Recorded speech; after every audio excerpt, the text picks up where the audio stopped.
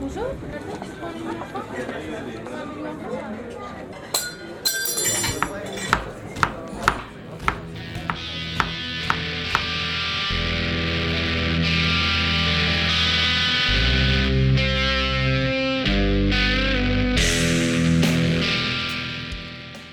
I'm still passionate about this. I've been involved in the street food industry now for 15 years, and I still really enjoy seeing new food traders come through. You see the passion that people have for what they do.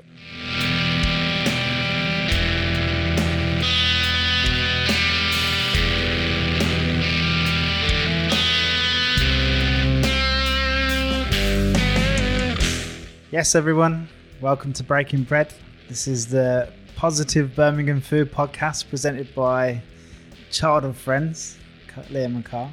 Yeah.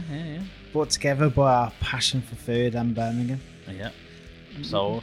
I come round to your way thinking you've always been passionate about Birmingham. I've got there the last few years, haven't I?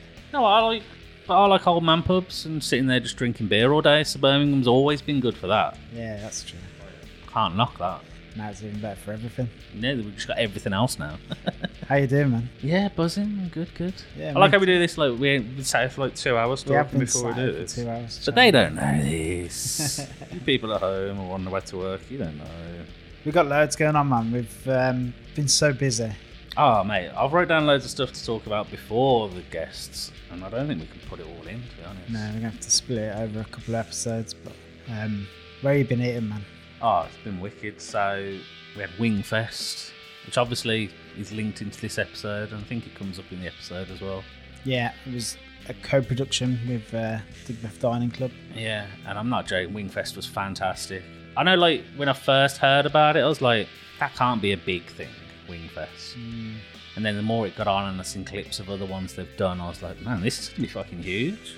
Because I remember, I don't know if I spoke about this before on the podcast, but when we went to the launch at Breedy's, and it's the same at all the launch, everyone's so excited and enthusiastic. Yeah. But then part of you is thinking, oh, hang on a minute, this is still Birmingham. This isn't London. Birmingham might not take to it as quickly as London did. I know you sell out in London, but Birmingham's 2 sessions, different. I thought they might struggle with 2 sessions for wings. And I'm not joking, mate. Turn up, the site's huge, and I love wings anyway. And we had spoke about this. It's the only thing you probably could do a festival on, because you get to try loads of stuff. How many wings can you get for? You know what I mean? A lot. Yeah. Especially me. Yeah, you go to a burger fest. Yeah. As much as you love the idea of a burger fest, you won't eat more than 3 burgers. No. Not a chance. Even if you're splitting them with someone, you're going to struggle to get through a decent amount. So this is great. You can try loads of different people's wings. For me, Greedy's were the standout as always. Greedy's are my favourite. They're massively banging wings. But they were great. Poor Boys were up from London. They were fantastic. There were so many. I could sit here just naming great wing companies. Yeah. They I'm were really all glad. fantastic. And it sold out on the first day. Oh, mate, the one we went to was heaving. There was axe throwing. There was wicked bar. The bar was massive. There was barely a queue to get a drink. They'd thought about it a lot. There was loads of options for booze. Loads of wings. The good people. And they all took it really serious. I love that, because it just goes. They'll go back now to London or wherever, and they'll be like, "Yeah, Birmingham, man. Why didn't we go to Birmingham sooner? We've been sleeping on our good Birmingham." They sold out the Saturday, and I was chatting to one of the organisers, and that was the first event outside of London that actually sold out. So they'll be thinking, we should have went there sooner, Mate, it was absolutely. It didn't help that it was one of the hottest days of the year. That was a bit annoying, because it was. I was sweating buckets the whole time. It just means we'll get more cool stuff, because people will hear about that and go, yeah, we should bring this to Birmingham. They'll probably love this, Just gets the cool stuff there.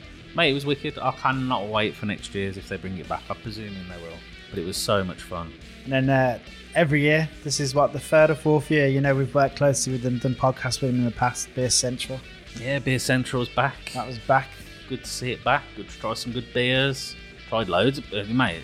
This year I went all out. I was going all imperial stouts this year.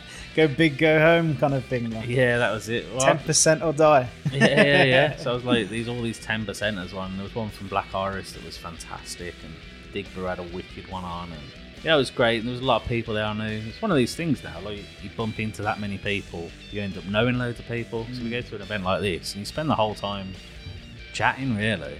It feels a little bit like an industry party with all the different brewers and that there. It does if you go on the right night, yeah. Because obviously we've had a lot of the people on the podcast, Yeah. the local people, and all know them anyway. So yeah, it was wicked.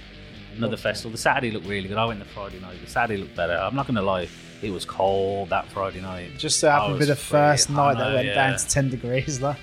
First cold night of since summer, and it was absolutely freezing. I was so cold. I mean, it's good, keeps your beer cold, Yeah.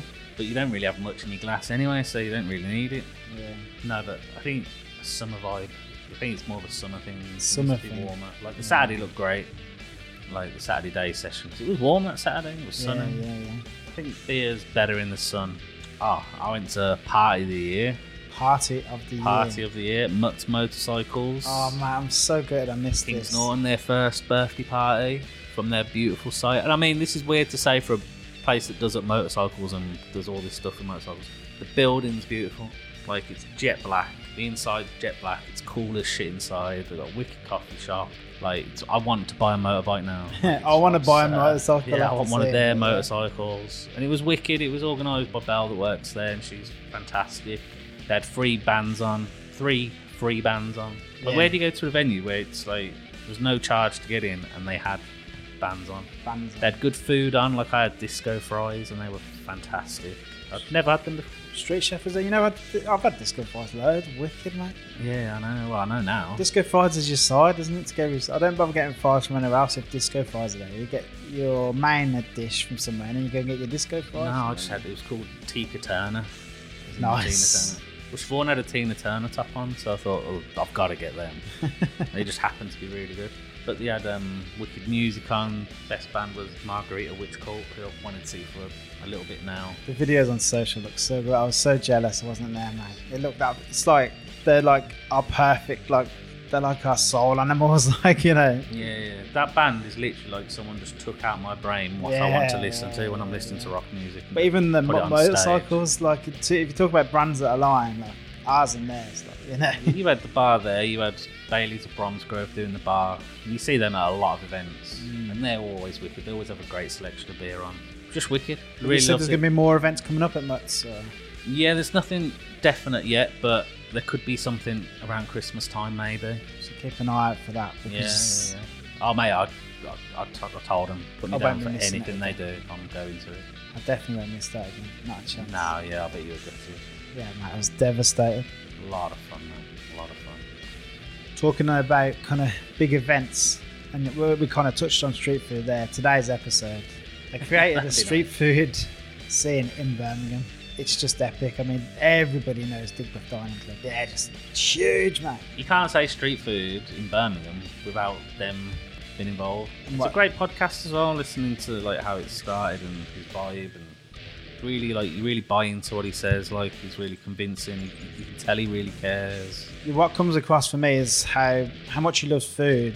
I mean, it goes without saying most of the time you have to like love food to start something like this, but you'd be surprised how many people just do it for the money. He genuinely loves food, and how much he just loves meeting new traders and bringing them through, like, and following their stories and being a part of the story. Like, that's massive for Jack, isn't it? Yeah, but all these people, like we talk about it obviously in the podcast, they start off with street food, but now half of them are restaurants that So that's what I started was off going with to him. say. Like, you know, he's created a street food scene, and now they're creating like the kind of casual middle ground as well. You know, Baked and Brick, OPM, Meat Shack. Now you got Buddha Belly. Well, yeah, all these places, like, he's helped get them where they are, and now they're opening restaurants. So They're you all can say he's opening helped the restaurant scene as well as the street food scene. That's what I mean. That middle ground that we're always moaning there isn't enough of. We've got loads of street food, and we've got loads of Michelin stars. We haven't got a middle. These middles are coming now. Vietnam, they're all coming. They started off on the street food scene. It's hard to put into words how important Digbeth Dining Club has been to Birmingham. Yeah. Just an episode we've obviously been wanting to make for ages. It just took a Yeah, while. on like the original list of what we drew up when we Yeah, first of started doing the course. podcast. Like, it was on the list. Jack, Digbeth Dining Club, you're gonna talk to him, and yeah, you gotta, like, what's the Birmingham food podcast where I talking to Digbeth Dining Club? It's not, it's Yeah. criminal it's took us this long Yeah, to... it's criminal, but we got round it. COVID, I'm blaming COVID. Everyone Yeah, blames COVID, COVID. fuck, COVID. come on, I was gonna get him on then COVID, you know. COVID's not an excuse now. Yeah, really interesting. Listen, it doesn't affect the podcast at all, but it's very enthusiastic, man. He was banging the table as he talked, and it's always the way when you get people in fits. There is you might hear a bang like throughout the. Just ignore that. It does go away. You don't even think about it. Nah, this is normally what I get in trouble for, though. Yeah, can't normally bangs the table, but usually doing something. I can't keep still. You can't hold someone back when they're that enthusiastic, mate. You've got to let them go and then just apologise for the banging afterwards. Yeah, it was a wicked podcast. Don't let it put you off. Listen to what he has to say because it is fantastic. We absolutely loved making this episode, as we love making all our episodes. We do this podcast purely for the love of Birmingham and its food, and we really hope you all enjoy this too. Ladies and gentlemen, Jack, Digbeth Dining Club.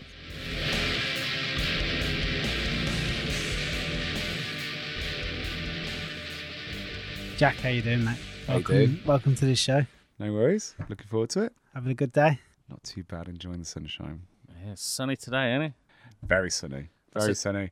I have no idea when this is going out, but this is in the middle of a heat wave. It's in the middle of a heat wave and I've got pasty skin, so it's no good. So that's what matters. Luckily, the studio's got aircon, some of the best aircon around because it's a tiny room. Wow. Yeah. So it keeps us nice and cool. I love how you say that, like you've been around and tested all the aircon places. Like, yeah, I have. It's I've done a test. Unit, This that is is. the place. Tiny little room. I think Digbeth Dining, everyone knows it. Just it's created a whole scene, hasn't it? Like, you know, you think back to what food was. Well, I say street food, but food in general in Birmingham was like. How did you get started, Jack?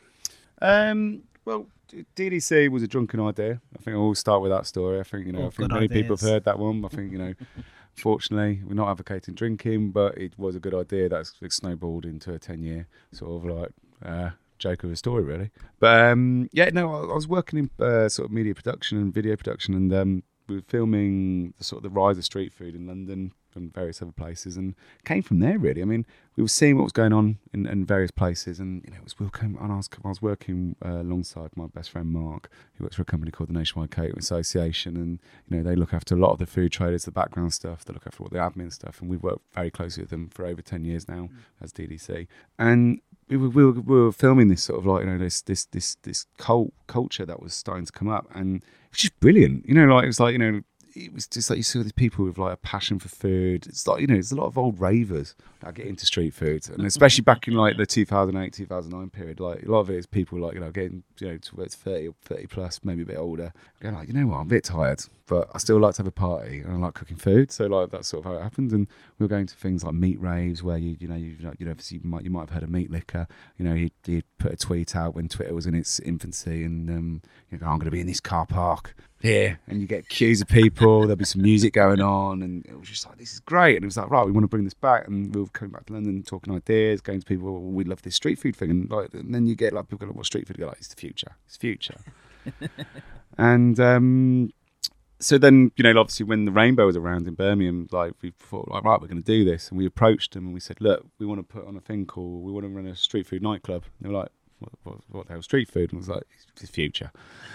And they took a punt, and they had this new space, which was Spotlight at the time, and it was an old taxi repair warehouse, and we had a little bit of space outside, and we did all this like with all my bulk media stuff, like we did all this like subliminal messaging going like street food is the future, blah blah blah blah, and it sort of paid off, and a lot of foodies took attention, and we sort of collated a lot of local traders like the Meat Shack. Original Patty Men were working for Luke, like then they were coming over, like finishing at Luke, designing jeans and coming over and like setting up like things and everything like that, and we took a punt. August Bank Holiday 2012, and I think about 2,000 people turned up over the first weekend. I was like, yeah, we've cracked it, this is brilliant.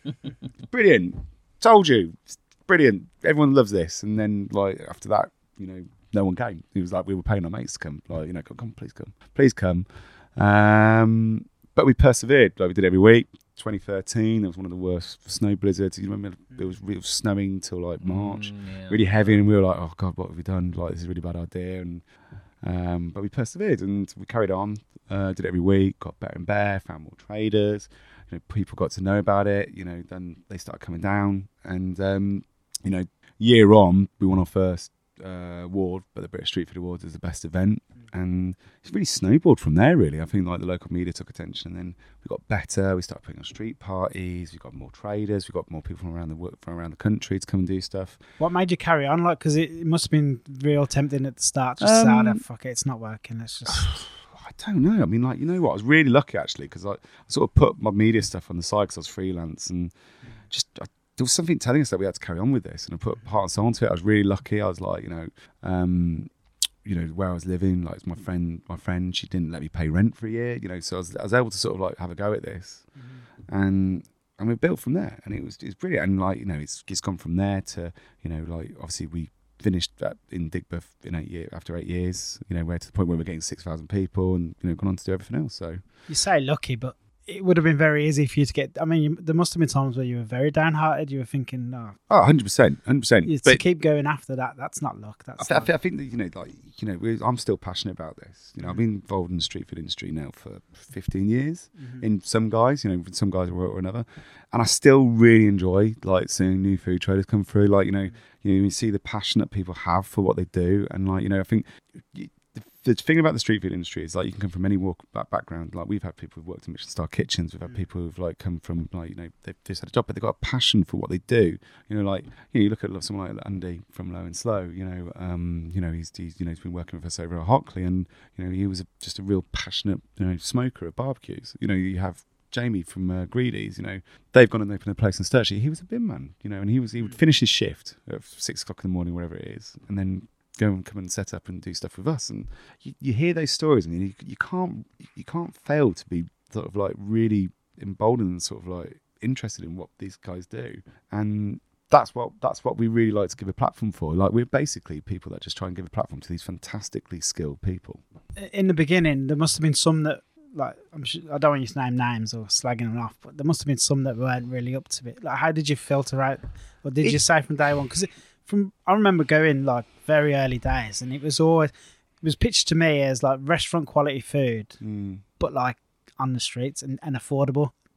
Was there something you put into place very early on? Because how did you not get like one of them burger vans from outside the football turn off selling shit? Obviously when it was just when it was just James. So James and I are business partners on this one, and like James was one of the guys who had the venue down at Spotlight, and we joined forces and we did this. We go off and do like taste testing, doing all this. I do secret shopping, go and check out places. I mean, unfortunately, don't have much time anymore, but we've got quite a big team now, and like one of the big things is that we send the guys out. We still do secret shopping, go and check out traders. We go and do all that because what we really want to do is get the quality people on there. I mean, like.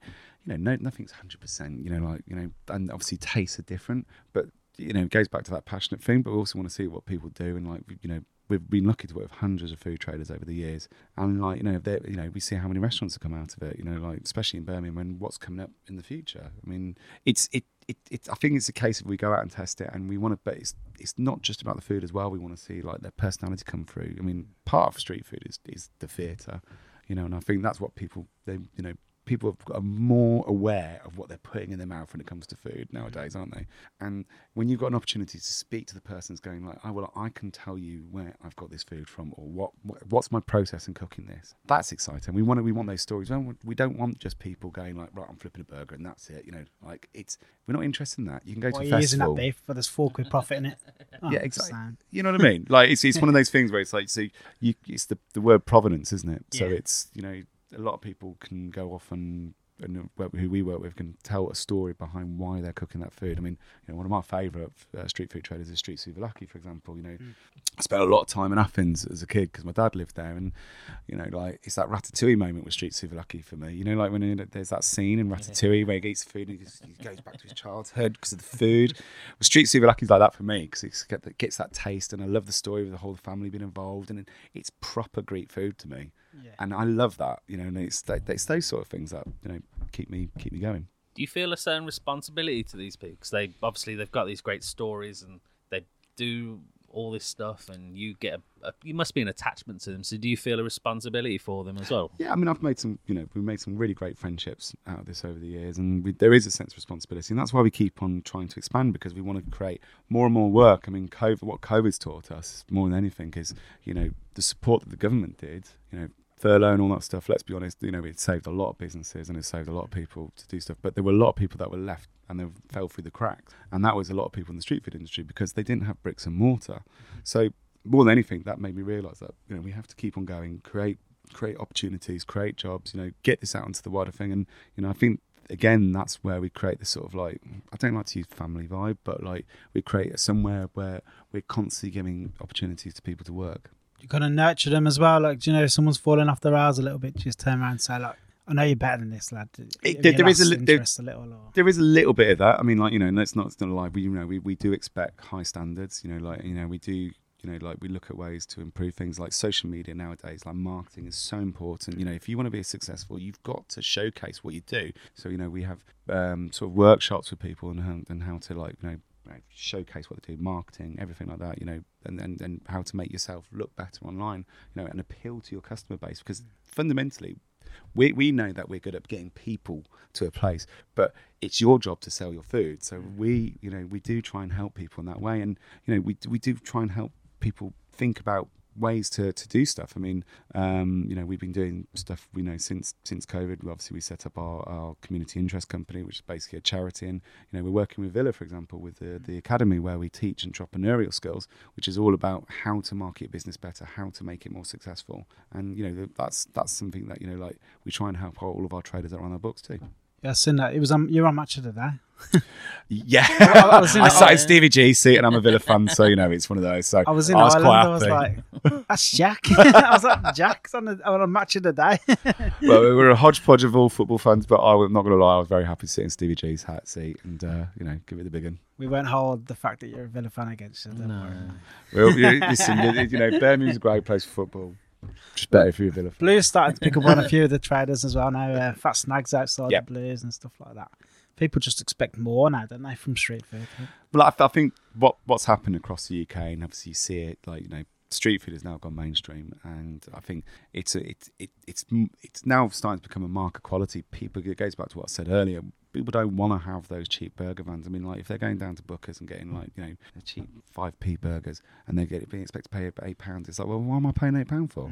Whereas you've got some of the people that we work with where they're getting, you know, food from fantastic suppliers, they're making it all themselves. It's like, well, if they're charging the same cost, well, you understand why there is a cost there, and there is a cost. You know, everything is going up. You know, we're not all blind to this at the moment. Costs are going up. But if you're going to go to somewhere like the Blues and you want to have a burger or have a hot dog from the likes of Fat Snags, then you want to see that and you want to have quality and go, like, you know what, I'm happy to pay those costs. I don't know how modest you are, but the main reason everybody knows about street food and expects a certain amount of quality from street food in Birmingham is because of Digbeth Dines. Yeah, I mean, like, you know, we did, again, it's what I said earlier. It's like we want to see, you know, every trader that works with us, we want to see a market quality. And I think the Midlands especially, we've been recognised as like having some of the best food traders, because they know if they're going to work with us, they need to up their standards. So you don't get, you know, like, unless you, like, we see something that's going to make you stand out, you're not going to get on our books. So, you know, I think that's how, you know, I like to think we've helped to shape what's happened in the Midlands. But I know, talking to, you know, if you go to a lot of places around the UK, you're seeing Midlands traders popping up all over, like Sheffield, Manchester, Leeds, London, everywhere. You're seeing all of the traders that work for the Midlands, because people go like, oh, they're a really bloody good trader and we need to have them. And, you know, that's good to see as well. As far as getting traders on the books, say someone come to you and they've just started up a street food business. How do they get from starting up to being at your events? So, you know, we always advise, obviously, you know, we work hand in hand with the likes of NCAS, which is the Nationwide Catering Association, and, like, what they really do is they give the support network that food traders can have. So they help with their insurances, public liability, making sure that they are safe, and that's the most important thing. And that's why we work with so many councils, because we work so close to these guys to make sure that the standards are high. You know, all of our traders got high hygiene ratings, which is great. So we put that in place before you start. It's like, you know, that's a requisite. You've got to work. You've got to do that stuff because it's important. You know, we want to make sure that, you know, if you care about your business, you care about your back of house, especially when people are new to the business. Like, you know, we always say, look, go, you know, there's lots of new events popping up. Go and work on these events. You know, like, if we like something, we see someone who's got some good food, say, look, maybe you're not ready for us, because we know that we're going to get busy, and you might, you know, it might scare you sometimes if you've got hundreds of people queuing and you're going like, I don't know how to cook this so quickly. And the sweat, believe me, my business partner James, if he sees you slow, he's going to come down on you like a ton of bricks. So you need to learn how to cope with maintaining quality, but also speed of service, because no one wants to sit around and wait for so long. I mean, like, you know, we've had times where someone's been so popular and you're waiting 40 minutes for food and you're queuing. It's like, well, that's not a fun experience if you're coming to an event. So that's one of the key things as well. So we sort of guide people in terms of what's the best thing to do. Go and do small events, and we do some of our smaller events as well, where we sort of like, you know, guide them in and, you know, and see how they operate. And we help with the operational side of things, because we do understand it. You know, if you come to any of our events this summer, you know, they're basically festivals every week. You know, we run festival operations every week, and, you know, we don't sleep, but, you know, but we know what we're doing in that terms. Well, that's it. You've got a big tour at the moment. You're seemingly, I mean, you must be working so hard at the moment, because it's your 10-year anniversary and this big tour, and the tour just seems to grow and grow and grow. Like, I thought I seen a list at the original list. That was just, that was part one. Like, that was like just a snippet of what was going to happen. What we tried to do is we like to take it and show it all around the West Midlands and parts of the East Midlands as well. You know, there's some and nowhere's off limits, basically, because fundamentally people want a good cheap day out. Like, you know, we've always tried to maintain our events at a cheap cost. You know, like 2-3 quid to come and entry. I mean, like, because like you look at so many things sometimes, and especially now, you know, it's difficult to take your family out. You know, if you're a family of 4, and we can say, look, it's just, you know, like we've got kids entertainment, we've got music, we've got food, we've got drink, come and enjoy the weather. And especially this summer, because the weather's been fantastic. You know, we're trying to just offer a really good product, affordable for families, and that is our demographic as well. You know, like, we love having families, but we love having the cool kids. We love having the older people. It's like, it's one of those things where it's like, it's a democratic sort of process to everyone to have a good time. Yeah, I went. You did one in Shirley. It wasn't the last one you did. It was the one before that, and it was so good. It was like a proper fun day. It wasn't as busy as well, because I remember you did one a couple of years ago in Shirley, and the queue was it went through Shirley Park, all out of Shirley Park, then all down the Stratford. Like, it was already busy inside. Well, the nice thing, you know, like somewhere like Shirley, I mean, like, you know, where we host it, it's like you've got loads of houses around there, and, like, you know, it's a fun way to spend a Sunday. Like, come, you know, we're going to put a little party for you guys. Come down and enjoy it. You can bring all the family. You know, it's not going to break the bank. And you can go, you know, it all finishes at 6-7 o'clock. You'll probably go off to the pubs, have a good time, or go back for a barbecue, whatever. But it's just there for a nice little day out. That's it. The numbers at the last one were fantastic that I went to. Like, just right as well. You can get the bar, you can get the food. That's the whole point. It was like brilliant. How much? I can imagine Birmingham's a hard city to predict anyway, but do you do a lot of work into trying to predict the numbers and trying to work out all the logistics of it? Literally, we spend hours and hours and hours and hours and hours and hours and hours trying to work out numbers, like the weather. I've got about 74 weather apps on my phone. I've got windometers, we've got rainometers. You know, it's hard. You know, and it's part of the culture of the events and street food industry. You know, you just don't know sometimes how you're going to be affected by it. But, you know, we sort of understand what our demographic is, and again, it goes back to that case of, like, you know, we're open to everyone. You know, like, you know, there's not many. I don't know many places, and that's one of the things that has been to our benefit over the last 10 years, is like saying, look, it doesn't matter what your background is, what you know, how old you are, you know, whatever your thing is, it's here for you to have a good time. That's all it is, and I think that appeals to people, because it's like, should we just go and do that for a bit, you know? And I think that's part of the appeal, really. Well, so you can pop in. Like, I'll be walking the dog and be like, oh, pop in. Exactly. Say a couple of hours, couple of beers, some food, or you can go there, set up and be there the entire day and make a whole event out of it. You know, like, that's what we enjoy it, and, you know, we still, you know, we've still enjoyed doing the event build, and we've got a fantastic team that really love it, and you can see that in some of the events that we do. You know, it's our team loves doing it. You can see why it works from customer point of view, though. Like you're saying, just nip in with the duck. I mean, if you're going for a meal, it's a commitment, especially if you're a family. Because is the child going to be able to eat there? If they're not, you're going to find someone who's going to look after them. Are they going to like what's on the menu? Restaurants are a commitment, whereas the Biff Dines, there's something for everyone. Everyone can just nip in. Well, I mean, I personally, I love going to restaurants. I mean, it's definitely my hobby. Yeah. You know, I have to pay for all the bills with my wife, though, so it's like I'm definitely feel it in the wallet a lot. But you know, like, I really love the experience going to a restaurant, you know, and sit down service. Like, you know, you think about Birmingham, we've got some fantastic Michelin star restaurants, and I love that experience. You know, that's a really nice. I don't go to them all the time, but it's a nice experience. You forget sometimes some people just want to go, like, you know, especially if you're coming out as a family, and like, I've got big family. So when we all get together, like, you know, nowadays they all come down to Hoxie Social Club, and I know that, like, you know, my mum loves Bulla Belly, so she's gonna go and grab a Bulla Belly. Like, you know, my little nephew, you know, he's 5 years old. He wants some chips or some ice cream. You know, you can go to confection. You know, and everyone can go off and do their own little thing. And I think that's lent itself as well. It's like, especially when we're in Digbeth, where you're rotating so many traders every day, which was a massive amount of work. But you know, you could come down and you could have a group of 10 people, and you know, you've been out with your mates or, you know, partners and everything like that. There's a big group, and you've got. And everyone's something different. Well, if you know that you've got 10 choices, well, you know, that makes night out easier. And I think that's where casual dining really came into it. And I think obviously that's where we found a niche in Birmingham. I think it helped. There's probably not many times where a recession does help, but you know, think back to 2012. We were still kind of deep in that recession from 2008.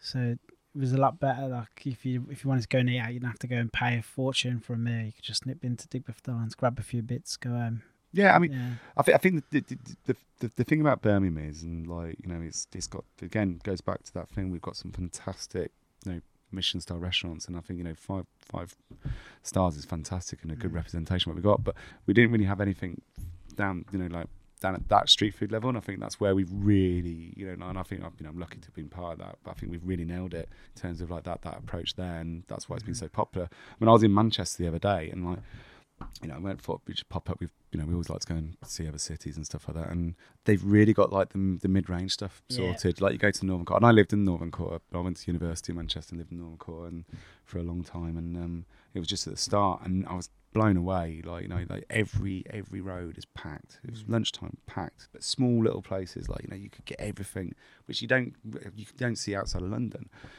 And I think that's, you know, like, you're starting to see that coming into Birmingham, which I think, you know, like, it's going to make it an even better food place soon. I think with Birmingham we're a bit more spread out. In Manchester it seems to be in that concentrated area in the middle of Manchester, where we've got like Sturchley and you can be in town and you jump in a taxi to go somewhere else. Like, I was in town the other day. I was in the JQ. Yeah, we'd been to the cocktail bar of Tazra's Ikagi. I can never say that. Ikigai. We were there, which was fantastic, by the way. Unbelievable. Then we came out there and we're like, where should we go? I was like, well, it's my birthday, so I was like, I want to go in the Q64. I want to go and play some computer games and Guitar Hero. So you just jump in a taxi. Whereas Manchester, it feels like you can pretty much walk to everything. Yeah, I mean, like, the city centre is far more condensed and it's brilliant. But like, you know, you think, and this is what I love about Birmingham. Like, you know, like everywhere it's got its little bit of soul for everything. You know, obviously I live in South Birmingham and spent a lot of time in places like Moseley and Kings Heath and Sturchley. Like, Sturchley's got such a cool vibe, and I really love it, and I really like what's becoming of it. And it's great to see. And but then you can go to Harborne. You know, like, you know, you can go to a place like the Plough. You know, there's more stuff coming up there. There's that Hengata. You know, there's all these little things that are popping up, and they're getting little pockets of places where you can go. As you say, you can jump in a cab and go, right, I'm going to go Harborne, then I'm going to go Sturchley, I'm going to go Jewellery Quarter. They're all, you don't really get that as much. No. Well, I said my brother's coming back he's been working away for years and years, and he's coming back to Birmingham soon, just for a little bit. He's like, where should we go out? I was like, that's such a question to ask now, because he hasn't been out in Birmingham probably for 10 years. Yeah. And I started laying Didn't all say these Broad areas. Street. No, oddly enough. I was listening, watching the Commonwealth closing game when they started talking about Broad Street at the end. I was like, okay, yeah, come on. Moved on about. I don't think the kids even go Broad Street anymore, do they? It seems to be Bennett's Hill and places like that for the brunches. Seems to be a lot of them all-day brunches. Everyone's doing Digbeth. But he's coming back, and it's such a loaded question now. It's like, well, you start naming areas. You know, I said Sturchley, Harborne. He was like, what the fuck would I go to them for? I'm like, you imagine someone who's not been in the city for 10 years. Say, we can spend the whole day in Sturchley if we fancy Kings it. Heath. He's like, what? Kings Heath? I don't know. The Hare and Hounds is good, but where else would we go? And I'm like, that's what I mean. Like, I moved out of Kings Heath, but like, I used to spend a lot of time in York Road. Grace and James, always a favourite. Yeah, I'm not gonna lie, that little wine, like my local being a winery, it's definitely dangerous. No, so it's crazy. It's such a sparse city. So I said you've got couch probably. If you're in the middle of Birmingham, you're like, oh, I want the greatest cocktail in the world. You're like, all right, we're gonna have to get in a taxi now. Yeah. So like you said, there is a bit of a middle ground, probably still a little bit sparse. Like, we could do a bit more in the middle. Well, you know, for example, we had some friends over in Switzerland last night, and like, we were going like, where can we take them? Like, they were like, we don't want Italian, we don't want French, because they have that a lot. And he was like, well, let's go Tierra Tacos.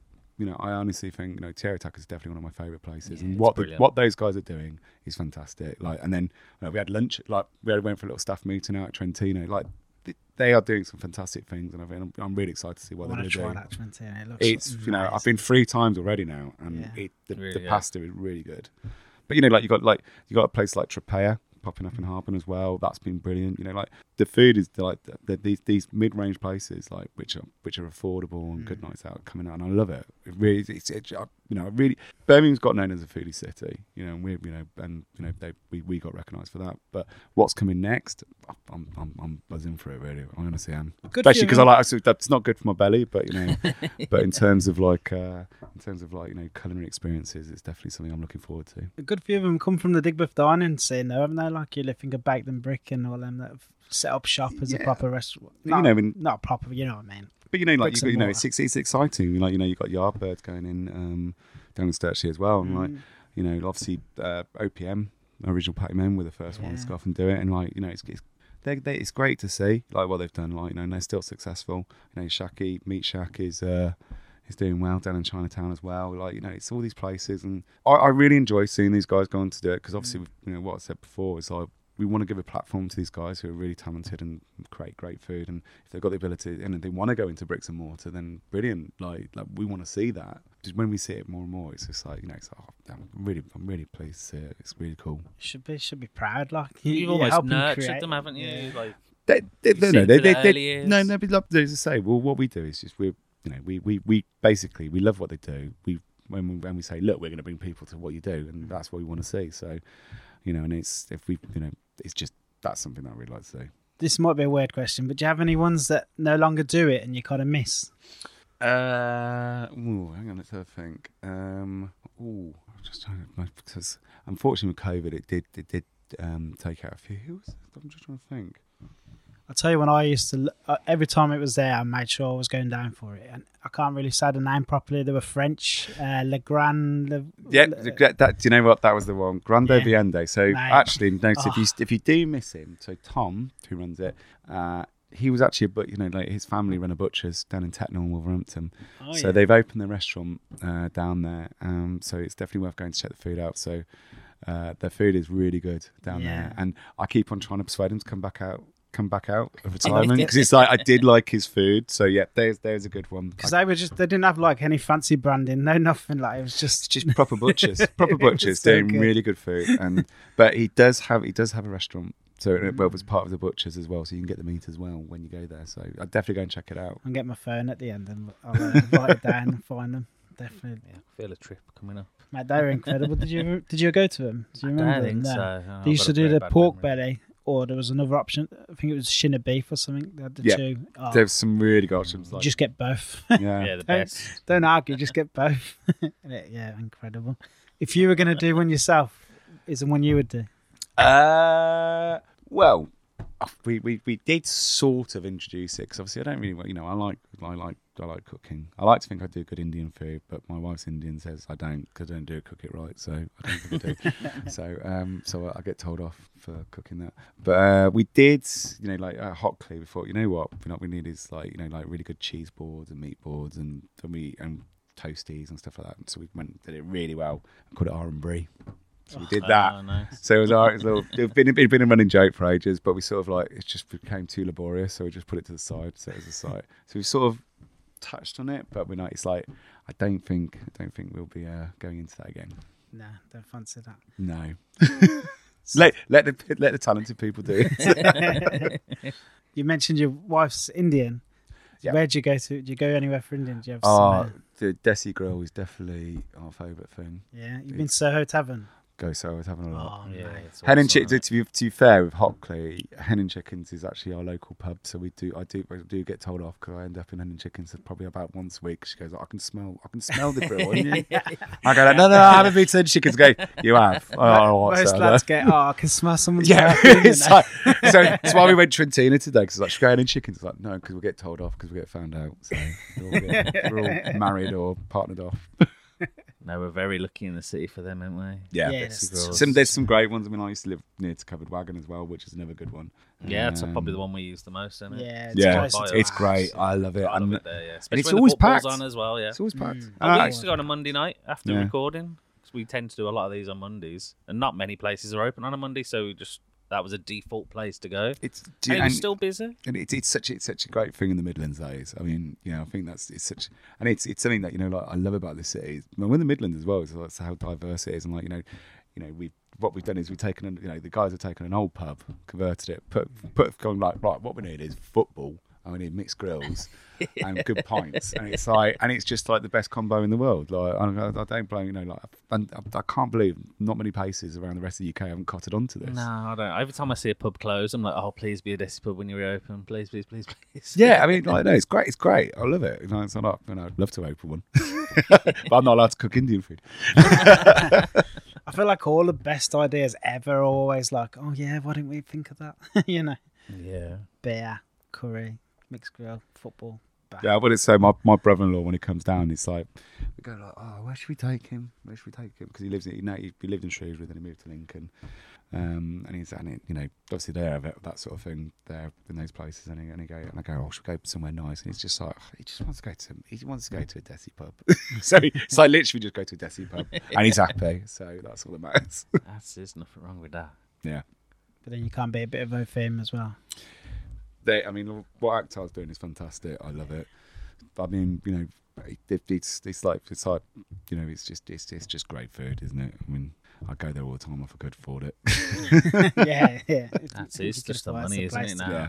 like saving it. It's that soft shell crab. That dish is amazing. I love it. The potato. I love that potato dish. The one he done on MasterChef, the professionals, the final. Yes. Oh, that was unbelievable. That is. We kind of interrupted and then skipped everything, but you kind of finished the story where you were still in Digbeth and it was getting popular. Obviously, we know how popular it went on to be, but obviously now you're no longer in Digbeth. So how did Hockley come about, and why did you move? If you want. So basically, we were getting really busy at Digbeth. Like we're getting 6,000 plus coming through the doors over 4 days, which is great, fantastic. But we didn't have any space, and it was like, we were doing a lot of events, and we had an opportunity. Like we were like, we were looking. We just wanted a space that we could do some of our events. Like we've done things like Sear and Smoke over the years, Taps, which is our beer festival. So we're like, rather than hiring out spaces, why don't we look at a space? We also needed an office because we're expanding with our team. And I don't know if you've heard of Javelin Block, but we'd been talking to Stuart, who has some of the really nice buildings around the Jewellery Court, and he had this space, and we've been talking for years, and came across, and it was like, well, let's move in, let's go for it. We'll carry on doing Digbeth, and then we'll have a space when we want to do Taps, when we want to do Sear and Smoke. We've got a space that we can use. And COVID happened, and it was like, oh god, and obviously everything shut down. It was like, right, well, like a lot of businesses, we had to think on our feet. So it was like, well, okay, well, what do we do? We've got traders that can't work. We've got friends who've got independent bars like Eat Vietnam, Couch, 40 St. Paul's. They can't open. So it was like, let's create like a hipster supermarket, click and collect. And it created I don't know if you guys came down, but created basically like an airport terminal where we created our own. We worked with our friends, created our own booking system, and it sort of came from that. And so we were doing click and collect, to help save the business. Like a lot of businesses, we need to find, the ability. And I think probably my happiest achievement over the last few years is that we didn't make any redundancies. It was really important. Like I wanted to maintain all of our staff, and that was key to everything that I did. That I made sure I kept people in work. So we did that, and then obviously Warwick came along. That's another story. But we realised with all the COVID restrictions in Digbeth, like, the old Digbeth site wasn't becoming achievable because obviously you had the 2 metre rules, and we worked out, well, if we do that and put food traders there, we're going to have about 40 people. And it's like, I understand why they're doing it, but it's like it just didn't become achievable. And from the venue's point of view, obviously they're a separate business. We were the event promoter in there. So obviously they've been a partnership for 8 years. It just wasn't becoming a viable option anymore to operate there. For them to be able to operate as a business, and for us to operate as a business, it was like, so we realised with Hockley, it was like, well, actually, if COVID happens again, which it has done, we've got a place where we can create an outdoor space. If we need to do 2 metre spacing, we can we can do that. We're still, by fitting, we can still fit hundreds of people in without people being far enough apart. And we can be a bit more creative. I think, like, in a way, for me personally, I feel like we sort of got to our creative end in Digbeth. We couldn't really go any further and wanted to create something new, which was a bit more in keeping with where we wanted. So we wanted to create Hockley, where we had like a really cool, like we had food traders that we really liked. We wanted to do elevator street food. We wanted to put a record shop in with our friends at Cafe Artem and put different kinds of music. Maybe that wasn't just aimed at like a house sort of like a night out sort of crowd, because that's what Digbeth become. It become sort of a magnet, and you see what it is like now. We started to attract a lot of the hen and stag do's, and that's not really my vibe, because we still wanted it to be somewhere that appealed to the foodie crowd, and that's where we wanted to take it back. So Hockley was sort of like a vision of, well, we want to get people who are really into good food. They want to come out for a good night. I'm a little bit older. I want to see. Want somewhere where people can sit down. There was a lot of standing at Digbeth. No, we're not going to lie. So it was like a lot of seating, and we wanted to be a bit more creative. And I think you've seen it over the last year, like where we've joined up with like the likes of CBSO. Where we've said, look, let's make classical music interesting. So we've done stuff like that. We've just introduced our comedy night. We're working with some big like comedians now, and it's doing all these sort of things where we could be a little bit more creative and go like, well, you know what, we want to do that. And I think we didn't really have the opportunity because it wasn't our venue. Where we do have that now, and you're seeing that across all of our venues as we keep on opening venues. It's like well, we're putting our little stamp on it, going like, well, this is a DDC sort of like vibe that we want to go down. And it was a good time to go. I feel like it's I think not everything has an ending, but it's like I think it's good to keep on progressing and trying to change things and not sitting on your laurels. That's it. The Hockley site's fantastic. It's quite big. The bar's massive.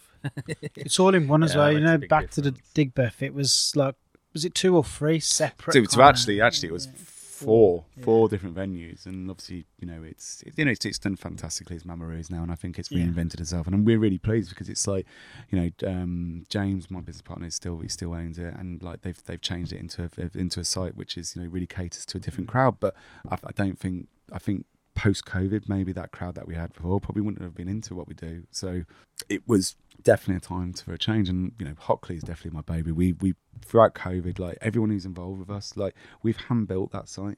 We've had a part in building that, and it's enjoyable, and seeing people enjoy it, it's definitely a different feeling. And I think going into another decade, it's like it's nice doing different things and trying to offer something different. Like the CBSO, it's a great example. I love it. And like we have live nights on Fridays. Unique, who was one of our main performers, she's now our house band on a Friday. So we have different vibes every Friday. Like we celebrated Jamaica's Independence Day last Friday, so we had like a big reggae and dancehall sort of vibe, and it was really fun. It was really fun, and like a lot of people come out for it.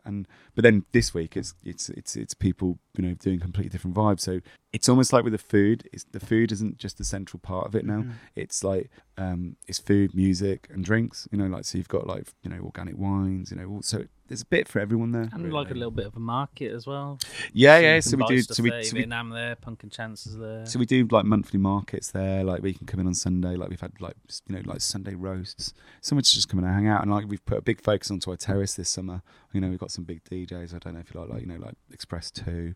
And obviously we're lucky to work with like loads of really talented like musicians and creatives and stuff like that. And we've got like the last 40 years worth of like DJs and talent coming through, playing soul, everything. It's great. It's where I want to hang out. It's where I like to hang out. So it feels like it's kind of gone back to the reason you started it. Very early on, you realised the food's got to be good, but people don't come often for just the food. They come out for a good night. Yeah, and that's what you experienced when you were down in London, and you're seeing this is just an awesome night out, and now you're finally able to achieve that how you want to. That goes back to our thing. Like obviously the 2 venues we've got up at the moment are Hockley, and we've got Herbert's Yard as well down in Longbridge, and we've got History in Longbridge, and like last half of our team is from that area as well, and obviously we did our CIC down there.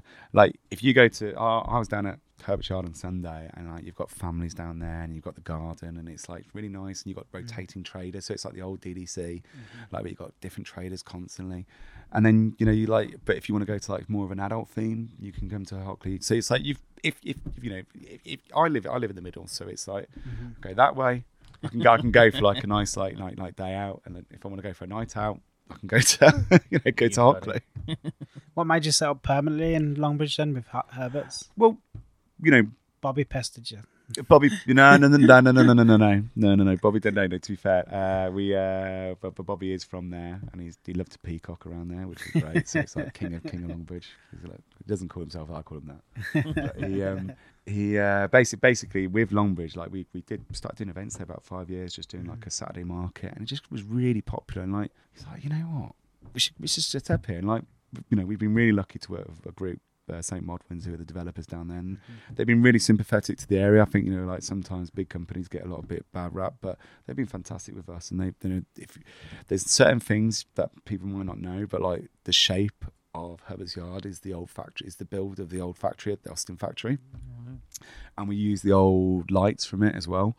And they've been fantastic to work with, and they've put a big focus on promoting the area and creating it into a community hub, and they've given us the ability to do that. And it's really nice doing it, and you can see people do it. We do a lot of stuff with the charity down there. It's nice because you think 20 years ago, we're longer than that now, because I remember like the marches when Rover was closing down, and like Longbridge has been left behind for a long time, and it's really nice to go to areas like that where like we're part of a regeneration. Like it's not just going to there's no criticism here at all, but we're not just going to Bennett's Hill. We're not just going to where everyone else is. We're going to Hockley and going like, well, we'll start that. Because 10 years ago, no one was coming to Digbeth. Now it's obviously, full of ball pit parks and crazy golf and various other things. But we were laughed at when we said we're doing that. And there was a little bit of laughter when we said we were setting up in Hockley, but we're still getting people to come down. And, going to places like Longbridge is great because it's like,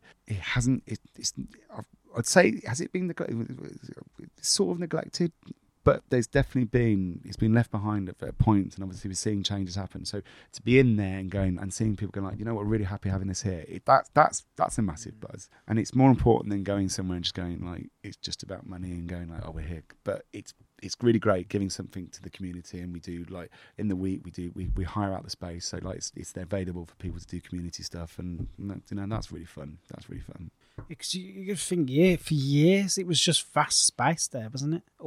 All around there, and then they built the retirement village, but then they've built like thousands of houses, haven't they? Yeah, and you know what, and if you start to see a growth in the area, it shows that actually, and it's what we said earlier about the fact that like Birmingham has got different vibes in different areas, and if Longbridge can have that as well, and and we see more of that happening, even more better. I mean, like we need to see investment across the whole city. And then you need cool stuff like yourselves to be there for people to be like, oh yeah, I wouldn't mind living there. Look, you can walk up to Herbert's Yard. But that's it. Where everyone lives in this city, they deserve to have like things to do. Like it's not just the atypical things, like and that's what we're lucky that we get people coming from Worcestershire, but you also get people coming from other areas of the city, and it means they don't have to go into the city. There's something for them to do as well. But yeah, I don't know if it's more family. I know you said it's a more family vibe, but I definitely feel like it's a more family vibe. So I went there with my daughter. She's only 7. She absolutely loved it. But there was loads of families there, loads of kids just running about. Well, we like last I was there, so I went down there with my wife on Sunday, and the really nice thing we've got a team down there that is all from Longbridge. Every member of staff is from Longbridge, so they're invested into it. They love it, like, and it's like a little sense of pride as well. Going like, look, this is ours, and I love that. I really do. Hayley, who is our GM down there, like she lives across the road, and she leads a great team, and like so you know that this is almost like a local project, and obviously we've got some of our team from Longbridge as well, and so they understand what people want to see, and there's a big family demographic down there as well, and it's lovely to see. But you can get the great thing is like you've got the shopping over there. Like if you're going to do your shopping in Sainsbury's or you're going for a coffee, and go, oh, do you know what? I want to fancy some street food, and it's a bit like what we said about the events earlier. It's you can pop in, you can pop in, have a drink, get some good food, toddle off. It's free. And you've got parking as well. It's always free. When I went, it was free anyway. So and obviously it's got great parking. Yeah, was it 3 hours free? 3 hours is perfect. Yeah, it is perfect. Yeah. And you can take a run up the Lickies after. There you go. You might need to after a load of food, especially if Greedies are there at the moment. Greedies, that's what we're killed us. That was. I'll just have a few wings to start with, but then I have to try everything. I'm a nightmare like that. Have you got anywhere else kind of planned? So we're hopefully we've got some other things coming up. We're looking at places like the Black Country. We're going to be doing. Hopefully we've got. We are looking at coming back into Digbeth. There's some things popping up. Hopefully. So we're just working on that. So there are some exciting plans. We want to open more places. Do you feel a pressure that you have to be in Digbeth with the name? Not really. I think like what COVID taught us is like we're wedded with a name, but it's more of a when people say, "Oh, it's Digbeth Dining Club," it's almost like a stamp of approval now. So it's yeah. It's just synonymous with us now, and I think it's become our umbrella term. But that's why we like to give each of our places a theme, and their own identity. They're obviously part of the DDC umbrella, but they're all going to have their own stamp of their own independent sort of vibe, and each venue that we open will be different from the rest. Do you have any kind of a classical orchestra's pretty far out, but do you have anything more far out planned for Hockley? Some kind of circus or something mad. I don't know. We nothing's off the table really. We always like to look at trying different things. I think it's so important to do that.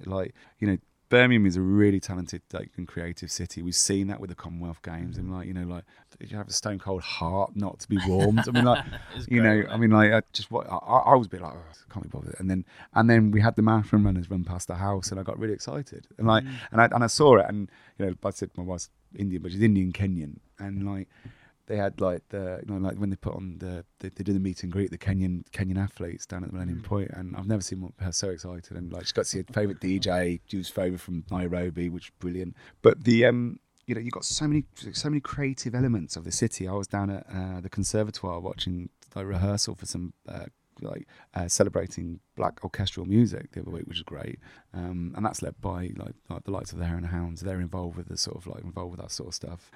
You've got the international dance festival. There's the melting pot of really great stuff, and what we've always tried to do is give it's what we said earlier about. It was originally about street food, but now we're going right, well, who else can we give a platform to?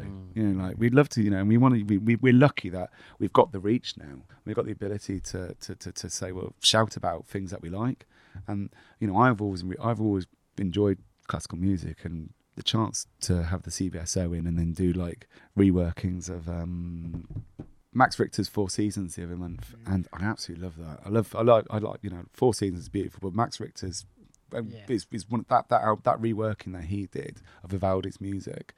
It was top of the classical thing, and a lot of people got into classical music. So to be able to showcase that was brilliant. And Max is like a gateway, isn't he? Max into it, and it's great. And so having all that and having a space where we can go, right, nothing's off the table.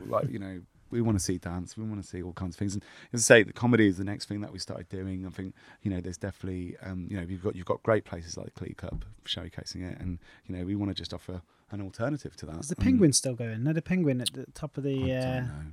I have no idea. Paddy Kavanagh's. Don't know. On Wednesday night. I used to go to one in Moseley. That was always good. Yeah. When it was at the Cross, that was always good. Yeah, they did in the room up there. I think they moved from there to the Paddy Kavanagh's. I think that's what they did, yeah. Back in the day, that was for me. Yeah, the cross, when I used to run around, run around Moseley. The Dark Horse. Where's that? You might have just touched on it, but where do you see, if we think of the evolution of street food, where it's come to and where it is now and how far it's come, where do you see it going? Well, obviously we're seeing it mainstream, and I'm not going to lie, I can't stand going into a supermarket and you see street food seasoning and street food. So when you go to a pub and they're going, we've got a street food menu, you're serving burgers, mate. Come on, the key is street food. It belongs on the street. It all belongs in an event. I know it's a loose term now. You could say food truck, like an Americanism, but I think it will continue to become synonymous with food quality now. A lot of street food, especially after the last recession, was because people couldn't afford to get into bricks and mortar, and you saw talented people who needed an outlet to get it. And let's be honest, you can start off with a gazebo, you can start off with a grill pan, etc., etc., etc. And we're probably going to see a lot of that again. Let's be honest, with what's going on now, we're going to see a lot of people who would potentially own a restaurant, potentially get a job as a chef. May not have the facilities or the ability to do it, but they've got a product. So I think we're almost to see a regeneration. That's my feeling. I think people are far more aware, food quality and knowing what is going in your mouth food wise is I think we're just going to see people just being paying attention far more to what's happening, even more than before. I think there was definitely the core scene when street food scene really took off, but I think it's going to become more and more prominent. And I think like vegan, the vegan street food scene is really going to take off. I mean, we're starting to see it slowly become more and more bigger. I mean, there's been a period where it was like it is a very big junk food scene, but I think we're seeing people really getting into like trying like different foods. Like Middle Eastern food is definitely like one of the biggest things at the moment that we're seeing. Yeah. So well, you see, if I see Baja or something at an event, yeah. I mean, their chicken wings are amazing. I'm like, yeah, that's one of my favourite things in the city. Mushroom chicken wings. Like, honestly, I was at a party with them a few weeks ago, and I was literally just chewing their ear off about their chicken wings. But I see them lined up against everything else, and even I'm like, I'm getting Baja. Yeah, it's great. I mean, like, they're great, and there's more and more stuff coming out, and I'm quite excited about that scene, really. I mean, like, if you'd said years ago, I was always a vociferous meat eater, go like, oh, meat, and now it's like, oh, quite fancy a vegan meal. Is there anything you wish there was more of, or anything that we just don't have at all? You think, why isn't someone just doing that? I think I'm quite spoiled at the moment. I mean, I'm just trying to think. I mean, I was desperate for really good seafood. Like, I love seafood, and like I'm really good friends with Le Petit Bois, who used to be Little Blackwood, yeah. and they do amazing seafood. And I was just like, guys, come on, like there's no one doing seafood. There's no one doing seafood, and they've come in and done it, and they are doing some amazing food. Like, like you come along, they're doing like scallops, they're doing lobster rolls, like all this sort of stuff. And I think that's been lacking. I think, but if they'd done it a few years ago, I don't think there would have been an appetite for it in Birmingham, in the Midlands, because we're a little bit scared of seafood. Like, yeah, you can't see the sea. Yeah, I know. It's why I love going to the coast. It's like, I literally just go mental, like I'd like love it. But I'm really that's probably one dish I'm really, I like that one area that I'm really pleased that we've got coming in, because it's and we're starting. We've got a few more people coming on who are going to be doing more seafood dishes, like Chef Shack, who's one of our traders, is like an amazing prawn dish. So there's other stuff coming, and I'm really excited about that. Is there any you would think of that we don't have? You know, I used to bang on about Mexican. Now we've got it. I mean, like just mainly street food. Like, if you went to Bhutan, something that we just never see. We don't see. You know what? I'm pretty simple when it comes to. I like Caribbean food. Yep. So I see that at most of them. Well, leave it to Esme's and Westminster Jerk Centre. They're like they offer two different things, and like honestly, Esme's food I've loved for years. One of the sweetest people that we've ever worked with, and like absolutely, like, it's really good. But then you got really good jerk food from Westminster Jerk Centre. And also Adrian, who's one of the guys. Their jerk pork is just it's unbelievable, phenomenal stuff. Yeah, we had them. They'd come and did a monthly resident. They did a month resident for us at Hocklin. That was really good. Like, I was buzzing having that. No, but I can't think of anything that we haven't got when I go to these places. All right, maybe I think somewhere where there might be a market moving forward, and we talked about it when we had Dan on, the winner of MasterChef Professionals. It's sort of the cheaper end of eating. So when you go to Malaysia or somewhere like this, there'll be the little markets, and they're all just doing one thing. They've only got one dish. Yeah, and it's like, there it's like 12p or whatever for a bowl, but obviously it wouldn't be that here. But that cheaper end, I think that's I think we're starting to see a lot of that. People are offering a lot more sides, and like going like, it's hard. It's hard at the moment, like, because obviously like it's the cost gone up, and it's all relative as well. You go to Malaysia, the prices have probably gone up, and it's all relative to the cost of things. It's just like you go to the shops, you think like cooking oil's gone up, but it's gone up by 100, like something ridiculous, like 100%. You could get cooking oil for 20 quid, now it's 120 quid or something. I don't know off the top of my head, but it is, the costs are just so the costs high. Are ridiculous. And it's I think we're all going to be feeling it everywhere. It's more like not so much the cost that's part of it, but it's just the idea that there's just this one little shack. Yeah. And it just does one thing. You mean away from like street food, as in like, around town? Just in general. In general, yeah. Yeah, I know what you mean. Like, it's just one plate and it just sells that. I remember years ago. Like, so obviously there's that Michelin star. I think it's Singapore, or I can't remember. And he came over to the UK, came to London, and literally just did like ramen bowl. That was it. And it was just amazing. That's what we're missing. Yeah. But yeah, is it Asia Food Hall? Yeah, there's some really good ramen bowls there. Yeah, I go in there occasionally. Yeah, that is good stuff. Jack, you're a busy man, and we've talked like an hour. But I think it's been brilliant. Do you have any questions? Or? I do. Luckily, I've asked them that much. I don't need the book anymore. I can remember them. Carl has a few light-hearted questions just to finish on a lighter note. People can get a little vibe off you as well to see what you like. What's your favourite movie? Favorite movie? Predator. Yes, yes. Someone finally said it. Oh no. We have our own little groups, Predator groups. It's obsession. It's an obsession. Yeah, it's my wife just gets really annoyed. But I made her watch the new Predator film, which is really good. The one on Disney. Yeah. Is it worth watching? It's worth watching. Yeah, but I love Predator. It's the most perfect film ever. There's no flaw of it. There's no one Absolutely scene that's not good. There's nothing wrong with it at all. If you were marking out of 100, I fail to see how you could even mark it down half a mark. It's impossible. It's a 12 out of 10. Yeah. You've made my day saying Predator. What's your favourite band or artist? I've got a few because I've got quite an eclectic taste. So, I'm part of the old school. I've got a big fan of The Prodigy. Yeah. Went to see them the other week. Going to see Rage Against the Machine a couple of weeks. So all those ones. But you going to Reading Festival to see them? No, I'm going to Edinburgh. So going to a bit of the Fringe, and then what was that?